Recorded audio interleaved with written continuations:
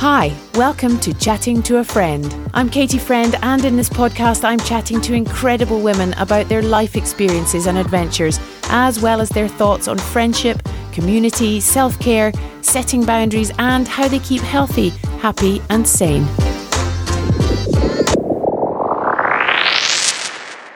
Rosemary Brown is a little bit different to the adventurers that I often interview on this podcast, although she is very similar to one I interviewed a few months ago. She is a Canadian-born, London-based journalist and an author. She's a mad traveller. She loves travelling. She's got a hugely adventurous streak. But this particular interview is about a book she's just written. She is on a quest to put female adventurers back on the map. As she says, women in history should not be a mystery. And she has written a book called Following Nellie Bly, her record-breaking race around the world. And it was a journey that she undertook to follow Nellie Bly, who circled the world faster than anyone had ever done so in 1890. She travelled all on her own, just with a Gladstone bag, and shattered the fictional record of Phileas Fogg, arriving back in just over 72 days. Rosemary was completely in awe of this extraordinary achievement and really was quite cross that this had not made it more into modern day lore. And so she decided to set off and retrace the global journey 125 years later. This conversation is brilliant. We talk about Rosemary's background in journalism, her travels, her sense of adventure, and then we discuss both Nellie Bly's journey and Rosemary's in order to recreate it. She is a brilliant character. We had such fun. It's such a great conversation, and it's really exciting that she took on this incredible journey and recreated Nellie Bly's 1890 journey. Enjoy. Hi, Rosemary. Thanks for joining me today. How are you? Oh, it's a pleasure to be here. This is very exciting for me, so I'm fine. Thank you very much. And you? Very well. Thank you. Indeed. Yes, very well. So we were just saying before we started recording, I had not realized that you were Canadian. So that's really exciting because I was really expecting an English voice to pick up the phone. Yes. Well, I've been in England much longer in my life than anywhere else, but I seem to hold on to this North American accent despite my best efforts. My family immigrated, my parents immigrated to Canada, where I was born, and then they immigrated to Florida, where I spent some time growing up. And then I did what some people do. I like traveling, but I also wanted to know about my roots. And so I came to England several times. And then the last time I came in the 80s, I ended up staying. And of course, I go back and visit Canada and America, but I'm here now. And so I guess I'm about as British as you can get, except for this accent. My blood is British blood. All my relatives are British. Yeah. And so what made you stay in the end? Was it a job? Was it career change? What is it kept you there? Keep guessing, Katie. Love? Was it a man? I fell in love. Yes. Right when I was ready to leave. And by this time I was already 35 years old and with no intention of ever marrying. And then my soulmate entered my life. And he's very British, very British.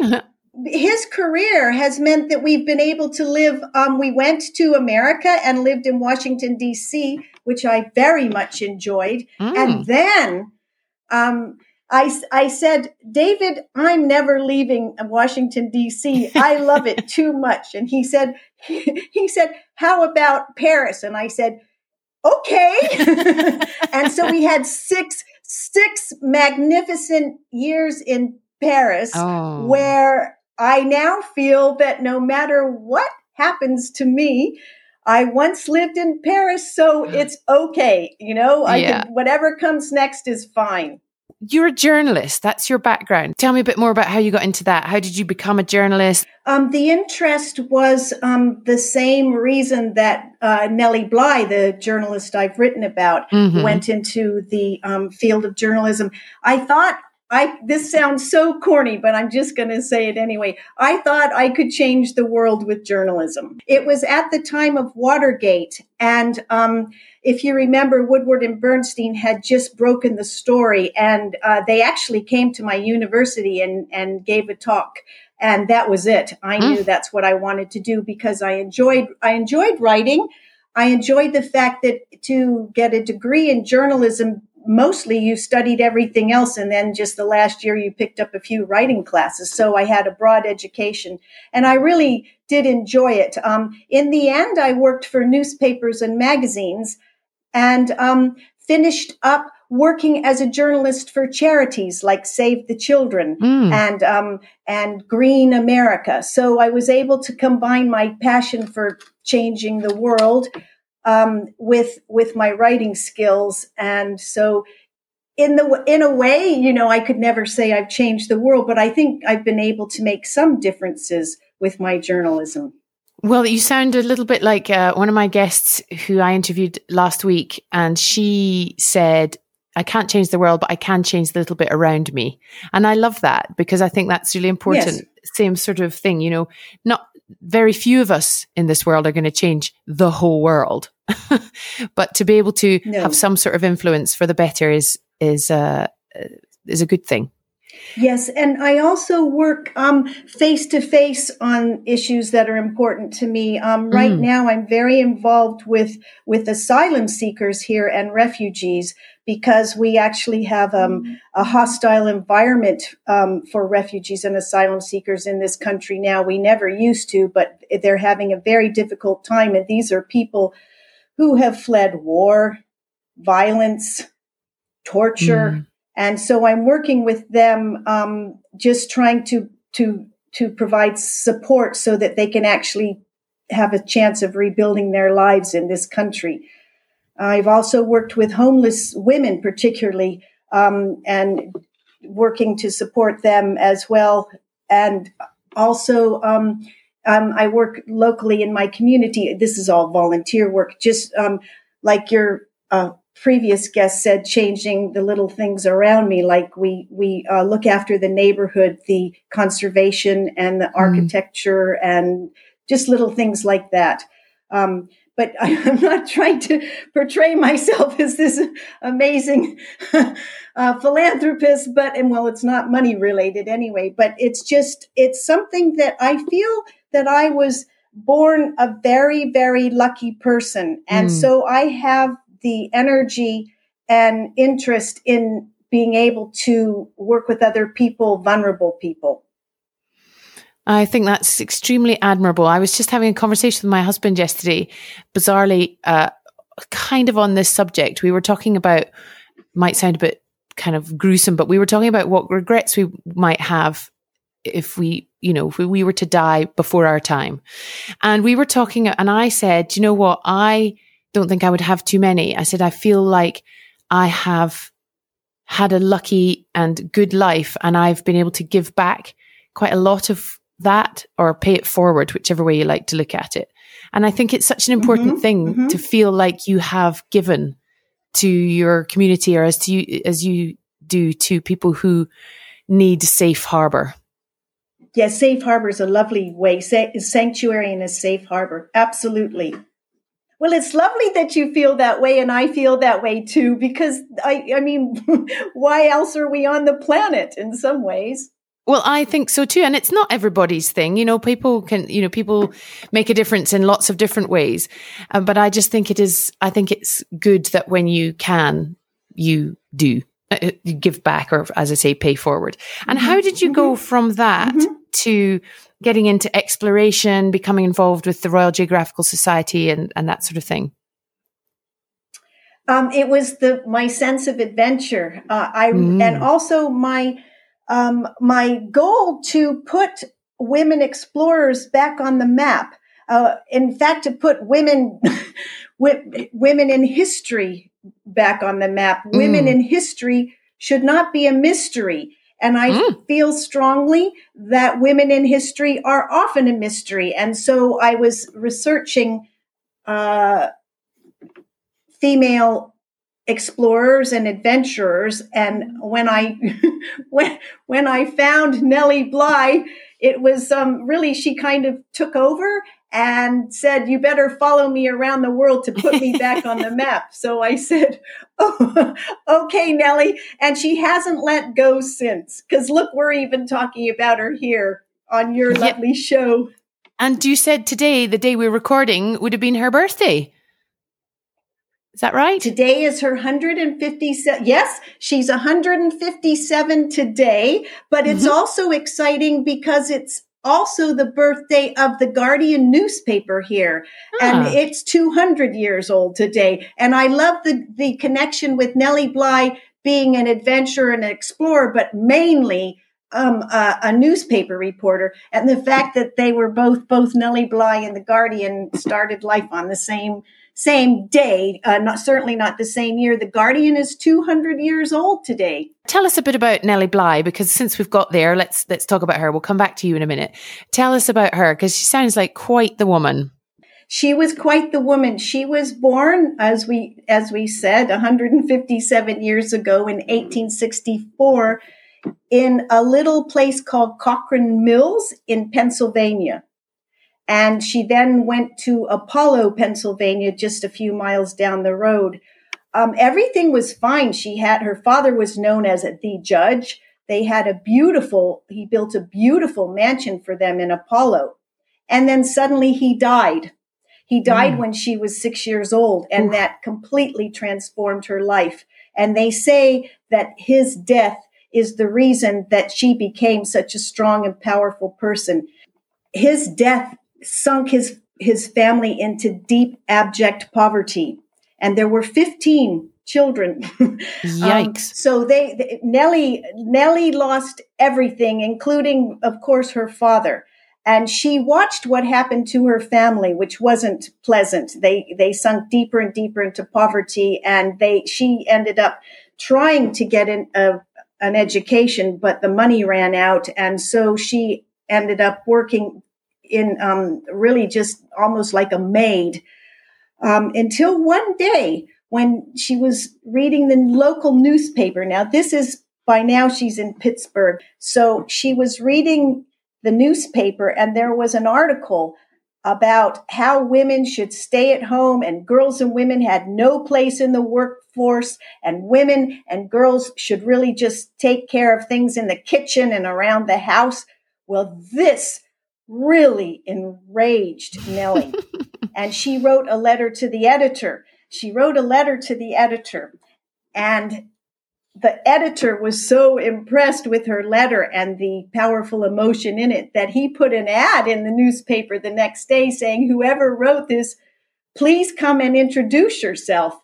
And she did. And she was hired as a newspaper reporter. And that was the beginning of her newspaper career. And how old was she at that point? She was about 19. So she started quite young. And then she worked for that newspaper. She even took herself to Mexico to be a foreign correspondent. And when she got back to Pittsburgh, they put her in the women's section doing luncheons and theater and, marriages. And she didn't like that. So she took off for New York. And in New York, she pounded the pavement for 3 months before she landed a job. She was really right down to her last dime, as they would say in America.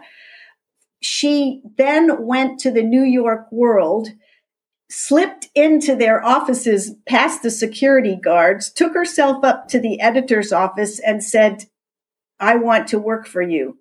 And she had an idea, but they didn't like her idea for a story. But they said, "What would you think about going undercover in the Women's Insane Asylum on Roosevelt Island today?" At that time, it was called Blackwell's Island, and finding out how those women are being treated. Wow. Well, Nellie immediately said yes. And then she had to do a lot of practicing to look like she was mad, that she was crazy. So they would actually take her into the asylum. Well, she was so successful and in looking mad that she ended up staying for 10 days. So she has a book called 10 Days in the Asylum. And that's where everything changed, because she actually, that event was the beginning of investigative journalism, which to this day does change the world. And so she is the pioneer of investigative journalism. So that's her background. Yeah, she's got quite a bit. She was a real tough cookie. She never took no for an answer. And if you'd like to know how she went from doing the work, the undercover work in the insane asylum, which, by the way, brought about huge changes. It really rocked the entire country of America. People were shocked and dismayed, and money poured in, and changes were made. And that was really what investigative journalism is all about. But by this time, she had a very good reputation as a newspaper reporter. So one day she went to her editor and said, "I'd like to go around the world. I think I can do it faster than Phileas Fogg in Around the World in 80 days. And the editor said, "Fabulous idea, Nellie, but you can't do it. Only a man can do this," he said. Well, you can imagine how Nellie responded to that, just like you would respond to it, Katie. Nellie said, "Fine, send a man. I'm going to the competing newspaper. Let's see who wins this race." And so that's how she came to go racing around the world to beat the record of Phileas Fogg of 80 days. She did it in 72 days. Not only did she complete the circumnavigation of the globe in 72 days, she did it alone, and she did it with a bag the size of a bolster cushion. So she packed very few things. She wore the same outfit the entire 72 days, but just in case your listeners are getting worried, she was able to wash her undergarments and, the clothing that went underneath her gown and her coat. So it was all quite hygienic.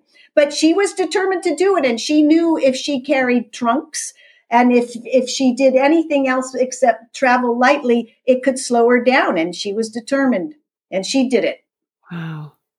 And so did the man that was racing her, did he go at the same time, or was it just, did he do it at a different time? And now this is interesting, Katie, because they didn't ask a man to do it. They agreed that Nellie could do it, because they knew when she said she was going to go to another newspaper that she was correct and that she would win the race. So they gave it to her. They waited a year and then they gave her 3 days notice. They gave her 3 days notice and said, "Nellie, can you please go? Can you leave the day after tomorrow for your round the world trip?" No. And you can imagine what Nellie said. Nellie said, "I can leave this moment if you like."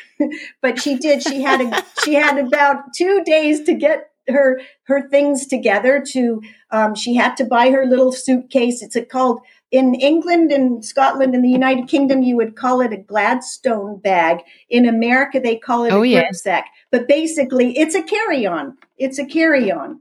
Yeah. So she had her outfit made by a very good tailor, and then she was ready to go. And before she knew it, she was on the deck of the Augusta Victoria, ready to go around the world, never having been on a ship before in her life. Oh, extraordinary. And do you think, was she ready for them to say go in 2 days? Like, she didn't have to just start like with literally to get the dress made and everything in 2 days, or was it? Yes, she did. Yes, she did. Wow. And she said to the tailor, if you want to do this in the time that's available, I know you can. And he did. He didn't even blink. He did. And he showed her fabrics, and he measured her up. And within a day and a half, she had her outfit, which is now iconic. It was a traveling coat, a gown, and she had what they called a deer stalker cap, which she thought was wonderfully English, and her little gripsack, and off she went. And so she left on a cruise ship from New York. Yeah, like an ocean liner from New York. Mm-hmm. Well, yes, from New York. And she landed her first stop after 8 terrifying days of terrible weather. She landed in Southampton, and from there she took a night train up to London. And in London, she only had 4 hours before she needed to catch a ferry to France. And in those 4 hours, she had to go to the P&O offices to buy the tickets for the rest of her trip, for the rest of her journey. She had to visit the American legation, which today would be called the American Embassy, because she had to leave New York and America without a passport because she didn't have enough time to get one. And and there's a cute little story. I know there's a cute little story about when she visited the American legation, which was very early in the morning. And she was filling in the forms and answering the question. And the diplomat said to her, I have a question for you, but I see that that you have a colleague here, the London correspondent for the New York World in London. His name was Tracy Greaves. And he said to Tracy Greaves, could you please stand on the other side of the room? And Nellie Bly said, there is absolutely no need for my colleague to stand on the other side of the room. And he said, well, I'm going to be asking you about your age. And Nellie Bly said, come back, Tracy Greaves. And she said, I have no problem about telling you my age. And she gave her age, and she sliced 3 years off of her age and made herself 22 instead of 25.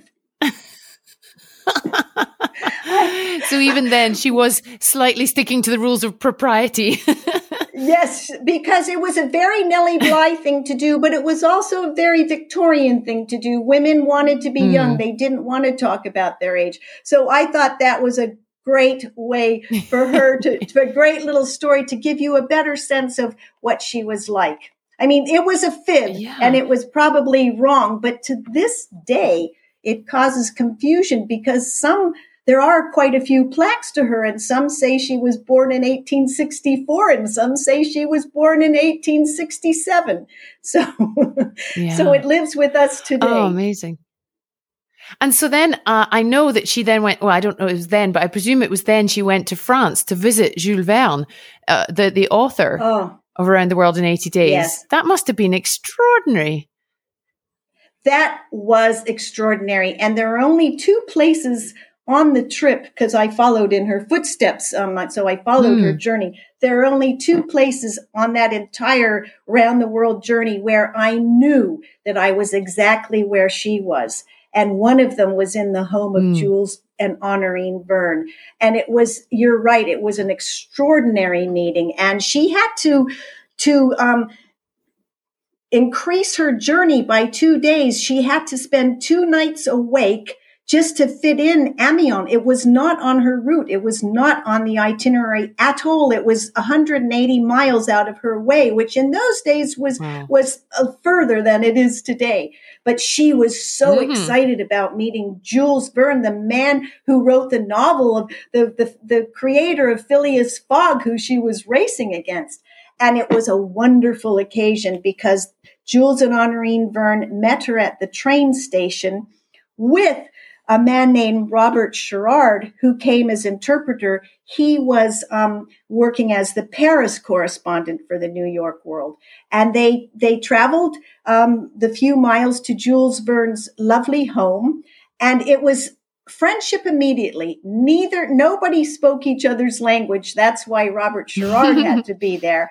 And so he was doing the interpreting, but there was because you're living in a different country, and I've lived in different countries where you can't properly communicate, but sometimes there's just a bond. Well, this was a bond, and they really admired each other. Jules Verne couldn't believe that this, what he said, little slip of a woman was going around the world, but he admired her, and he and his wife Honorine followed Nellie Bly's journey through the newspapers the entire time. And when she finished the journey, they sent a telegram saying, bravo. Ah, that's amazing. Oh, that's made me a bit goosebumpy. That's amazing. So how did was she filing reports as she went then? Yes, but it wasn't like today. So they were often way behind. And also, I was saying that she had the English colleague, the British colleague, Tracy Greaves and Robert Sherrard. They filed reports too. They wrote about what she was doing because they'd actually been with her. And you will not believe this, but those newspapers are on microfiche in the British Library. So I was able to read everything. I read all the stories. My eyes have never been the same, but I couldn't believe that I had access to newspapers from 1889 and 1890 right in my own neighborhood near the British Library. That's extraordinary. Because I was just going to ask you, actually, it was one of my questions I just scribbled down there. How did you find all this and how long did it take you to piece together? Was it reasonably well documented before, or did you have to do quite a lot of digging?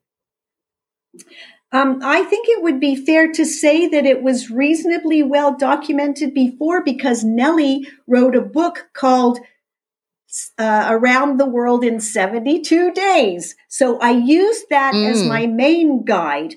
And then Brooke Kruger, who is an author and a professor in New York, she'd written the entire biography of Nellie Bly. And then Matthew Goodman had written a book called 80 Days, where he followed where he traced the journey of Nellie Bly. He didn't physically go, but he used her book. So I had a lot of very good information, but I still needed to do some digging and try to get a better sense from the newspaper articles and just wherever I could find information of where she went, what she did when she was there, and maybe often her feelings about the places where she was. So it did require quite a bit of research, but I was very lucky that it was all at the British Library and in the books that I just mentioned.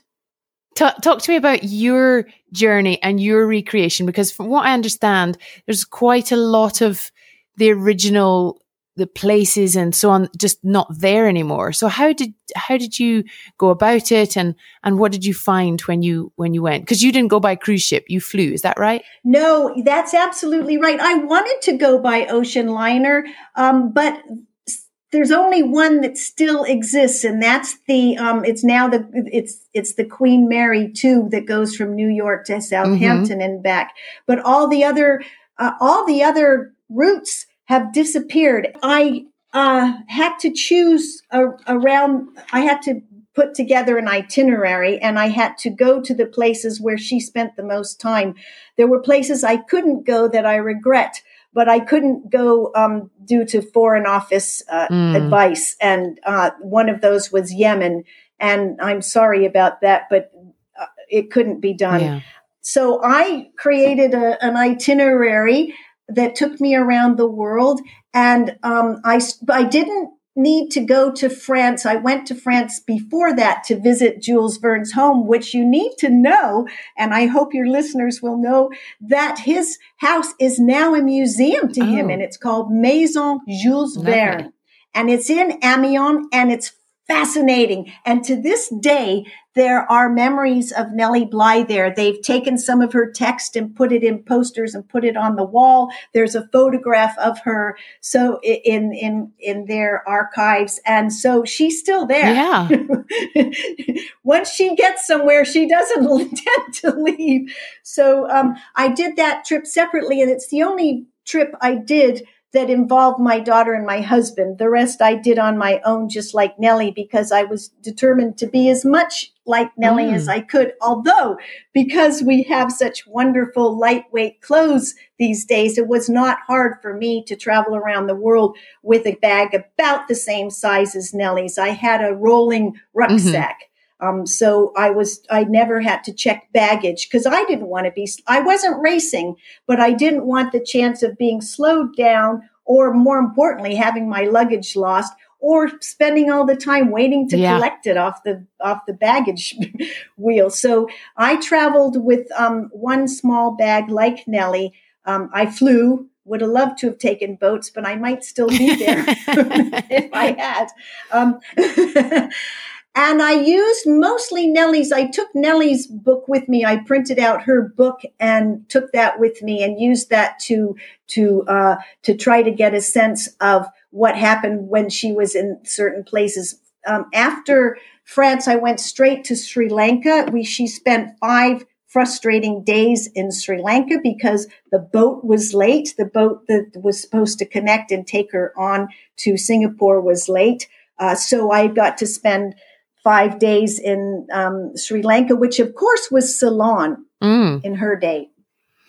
And we both visited the Temple of the Tooth, and we went to the botanical gardens, and so that was very enjoyable. Then we both went on to Singapore, which also was interesting, but it's completely different. As you can imagine, it's nothing like when Nellie was there, and it was really hard to find her there, except for the fact that a lot of the Victorian buildings still exist. They are no longer embassies, but they're now art places, museums and galleries and theaters. So that was lovely.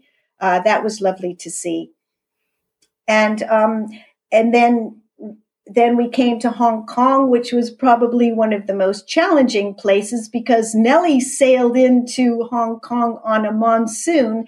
I came in at the beginning of a typhoon. So we both had weather struggles in Hong Kong. And that was, as I say, it was a challenge.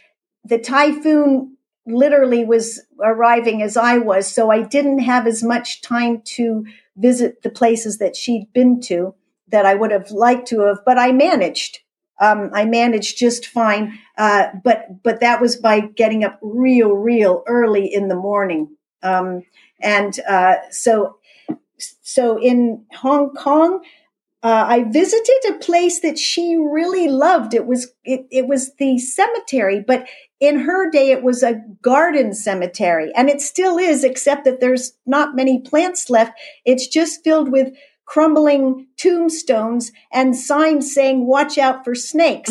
And there I was at 6:00 in the morning, wandering around this cemetery. But although it's not beautiful, she said it looked like a park in her day. It's no longer beautiful, but it's packed with history. And it's also very special because it includes all the 6 religions of the world, all in the same cemetery. If only the world could be like that. So it was fascinating, but I have to say a bit scary.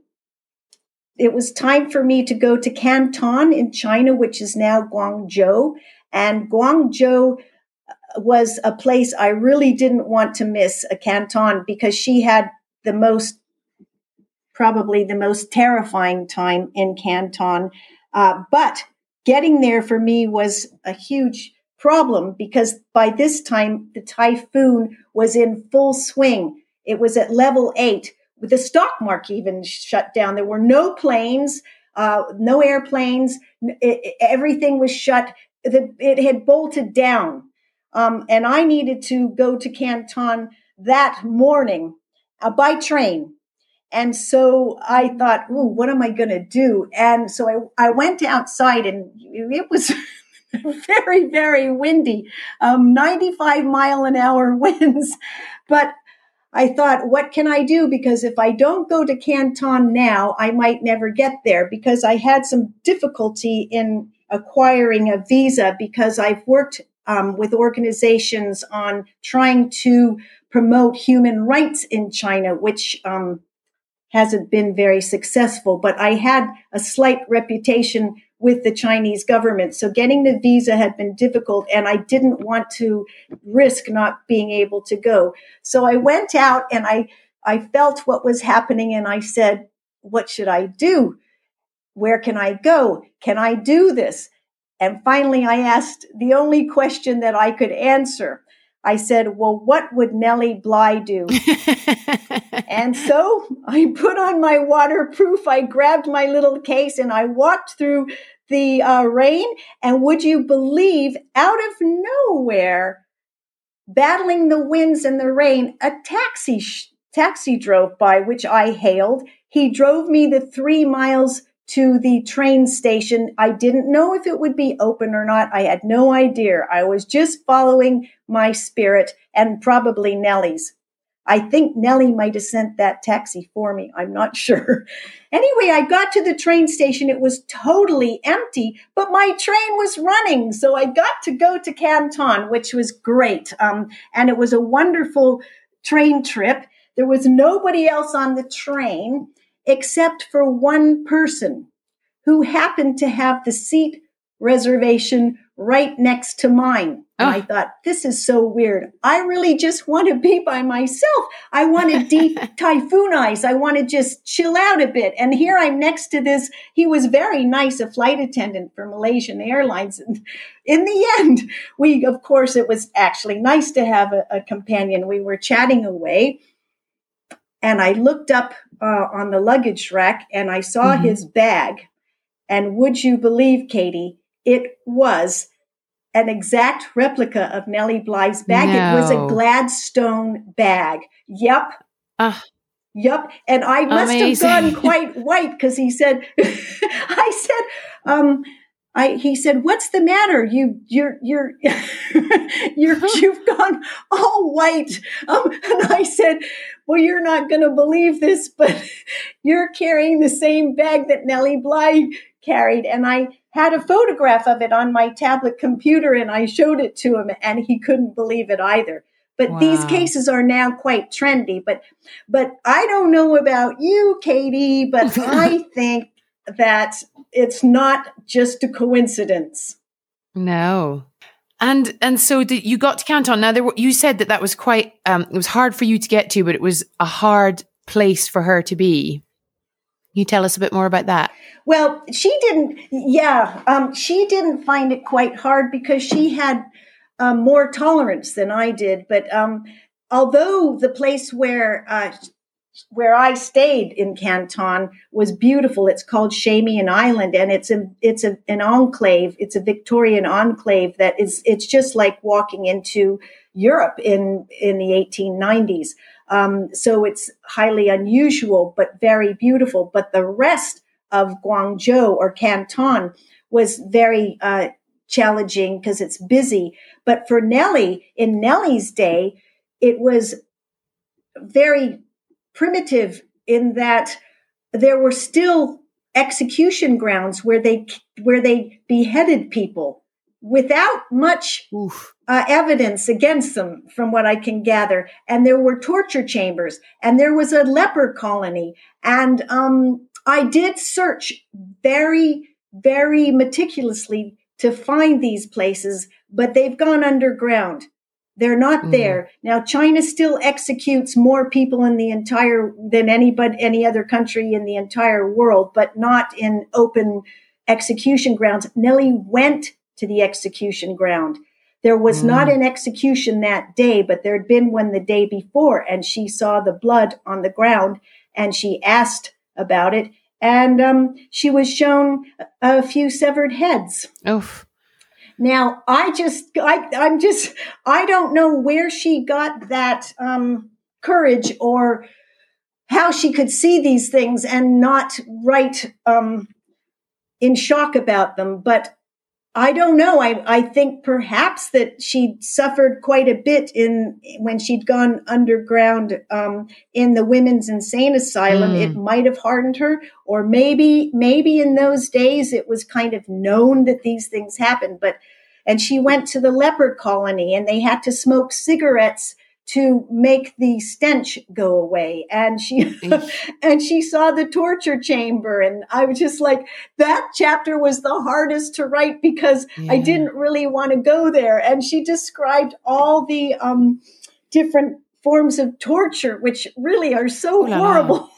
I could hardly write it, but this was what she did. And this is what other tourists did. There are guidebooks on, visiting these places back then, and other accounts from other tourists of what they saw when they were there. But luckily, Katie, they were long gone by the time I got there. Gosh, yeah, that sounds pretty heavy going. Yeah, it was heavy going. It was heavy going. The most exotic of all the places, and the place where I perhaps learned the most, because the culture was so different. And remember, Nellie knew nothing about these cultures. She was a small town girl, from Apollo, Pennsylvania. And so she really, a whole world of different cultures opened up to her. And, I think that's quite exciting and means that it was more than just racing around the world. She was racing through cultures and raising awareness of them. After China, I went, and so did she, to Japan. Nellie Bly fell in love with Japan, and so did I. Nellie Bly was a bit snide. She was very proud to be American, and she really did always talk about how wonderful America was. And but when she got to Japan, she said if she ever fell in love, she'd bring her mate back to Japan and they'd live there happily ever after. So it was a real departure from the usual Nellie Bly. I found it gorgeous too. It was my first time. I have traveled quite a bit before this trip, but I'd never been to Japan. So that was wonderful. And she got to see quite a bit of the country. She sailed into Yokohama, which is still to this day a big port and kind of the doorway to Japan. And she went up to Tokyo. And I told you there were two places, only two in the entire trip, where I felt the closest to her. And one of them was in Japan, in Kamakura, because there is a giant Buddha there. And when Nellie was there, she got to go inside this Buddha and climb up through his body to his face and look out through his eyes at the surrounding countryside. And I thought, wow. So of course I had to go to Kamakura and see this Buddha.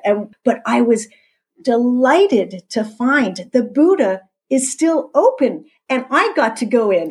I couldn't climb. There were no stairs to his eyes anymore, but I was in his tummy.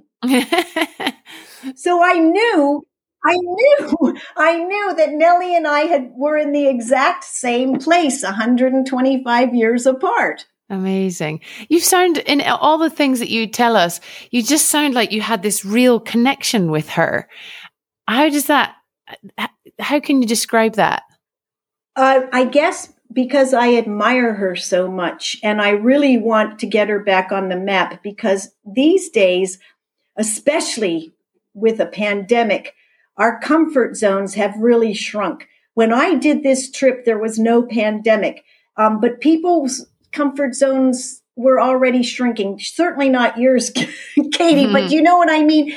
This ability, feeling safe and secure rather than maybe fully reaching out to get your goals, to do what you really want to do in life. So I was concerned about that. I also was concerned that female role models, even for my 19-year-old daughter, were celebrities like Lindsay Lohan. I like to joke that we knew more about the Kardashian family than the families that lived on our street. Because of my daughter. So there were a lot.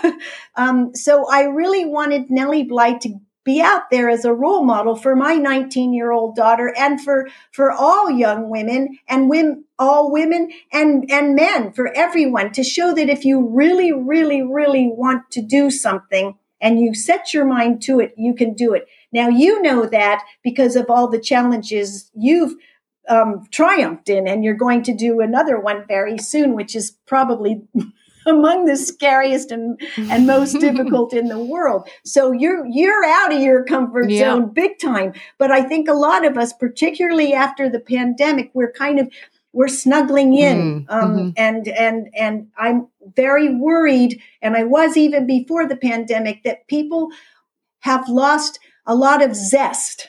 Yeah. And I want to regain that zest for them via Nellie Bly. Now, in terms of my relationship with Nellie Bly, the bottom line is she's the boss.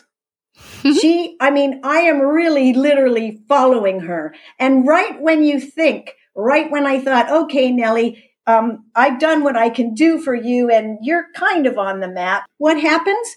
I get out of the blue an email from Pen and Sword Books saying, would you like to write a book about your Nellie Bly adventure? Where did that come from? Well, I mean, so it's like Nellie's not finished with me yet. So I believe they must have found out about me because I helped organize at the Royal Geographical Society, a very male-dominated organization, as you can imagine, but reaching and opening up now. We put together the first ever conference called The Heritage of Women in Exploration. Amazing. And we did a lot of publicity for it. And of course, I did a presentation on Nellie Bly. Yeah. So, so it's been a long journey with Nellie. She's still in charge. I don't know when she's going to let me maybe follow in someone else's footsteps or write about something else. But right now she's in charge. Incredible. And so the book came out just recently, about a month ago? Yes, it came out on April Fool's Day. It came out on April Fool's Day on the 1st of April. So the book is out, and where can we find out more about it and follow you? Are you on social media or anything like that? Where can we find you? Oh, this is very exciting. On the 10th of May on Instagram at Pen Sword Books, they're doing a bookstagram. Have you ever heard of a bookstagram? I have not. No, well, this is very exciting. It's an Instagram journey about Nellie Bly. And what they're doing is they've made it geographical. So it's going to the places. So there'll be a series of bloggers that blog about books, and they will be reviewing the book based on different places along the journey. So it's all very exciting, and that's on Instagram, and it's Pen Sword Books, and it's going to be fun because they've got maps and they've got all kinds of little symbols, and it really is going to be fun. That's starting May 10th, and then it will continue until the 21st of May. Very cool. I've been lucky to be in several. Isn't that cool? I never really knew about it either. And now I'm really trying to get up to speed on Instagram. I'm excited about that. And I got to launch it with courtesy of one of your other interviewees named Jackie Hill Murphy. Oh, yeah, she's brilliant. Yeah. She invited me to be interviewed by her for the Royal Geographical Society, which I thought, wow, this is a good way to launch the book. So we had a lovely chat, just like you and I are. And so we're on the Royal Geographical Society event section.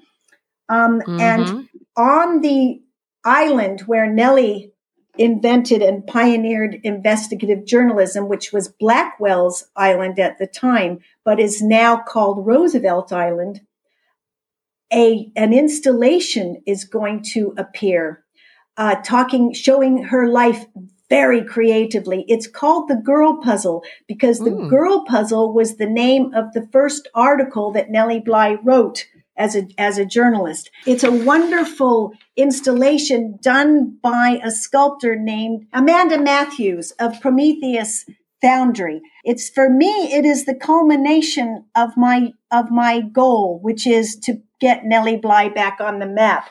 Let me just tell you what she says.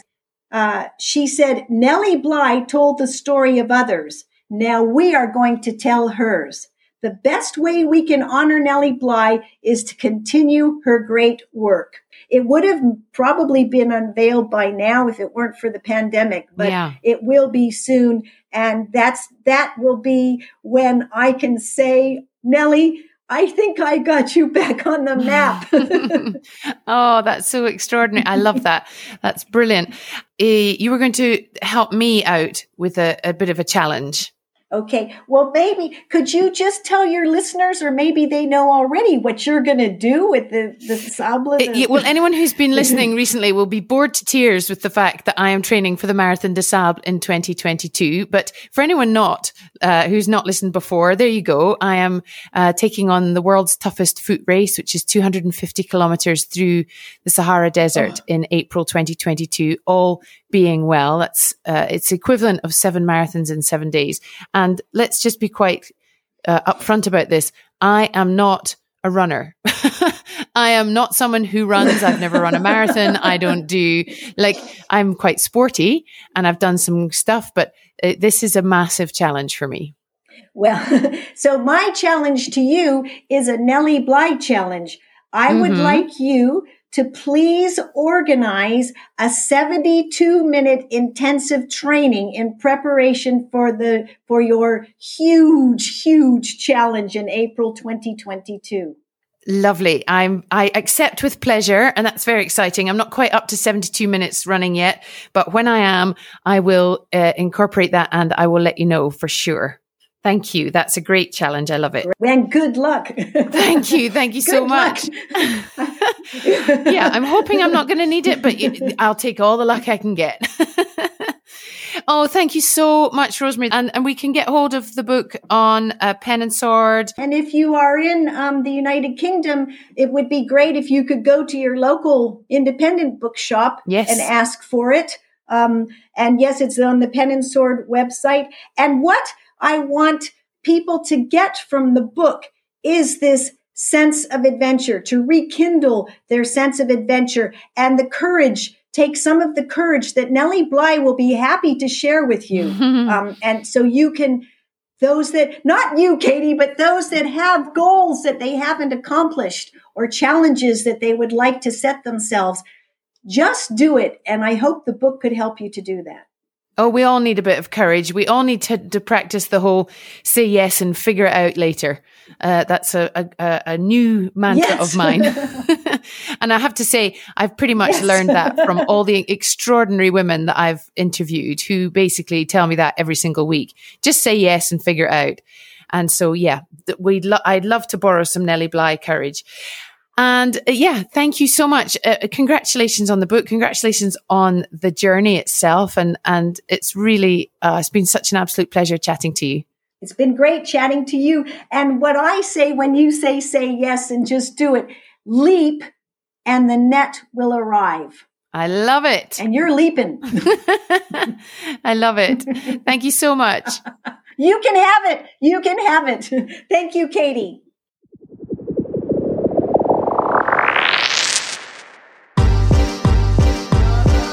Thanks for joining me. I'll be back next week with another incredible episode of Chatting to a Friend. In the meantime, please give us a follow on Instagram, Chatting to a Friend, for all the latest news. Bye-bye.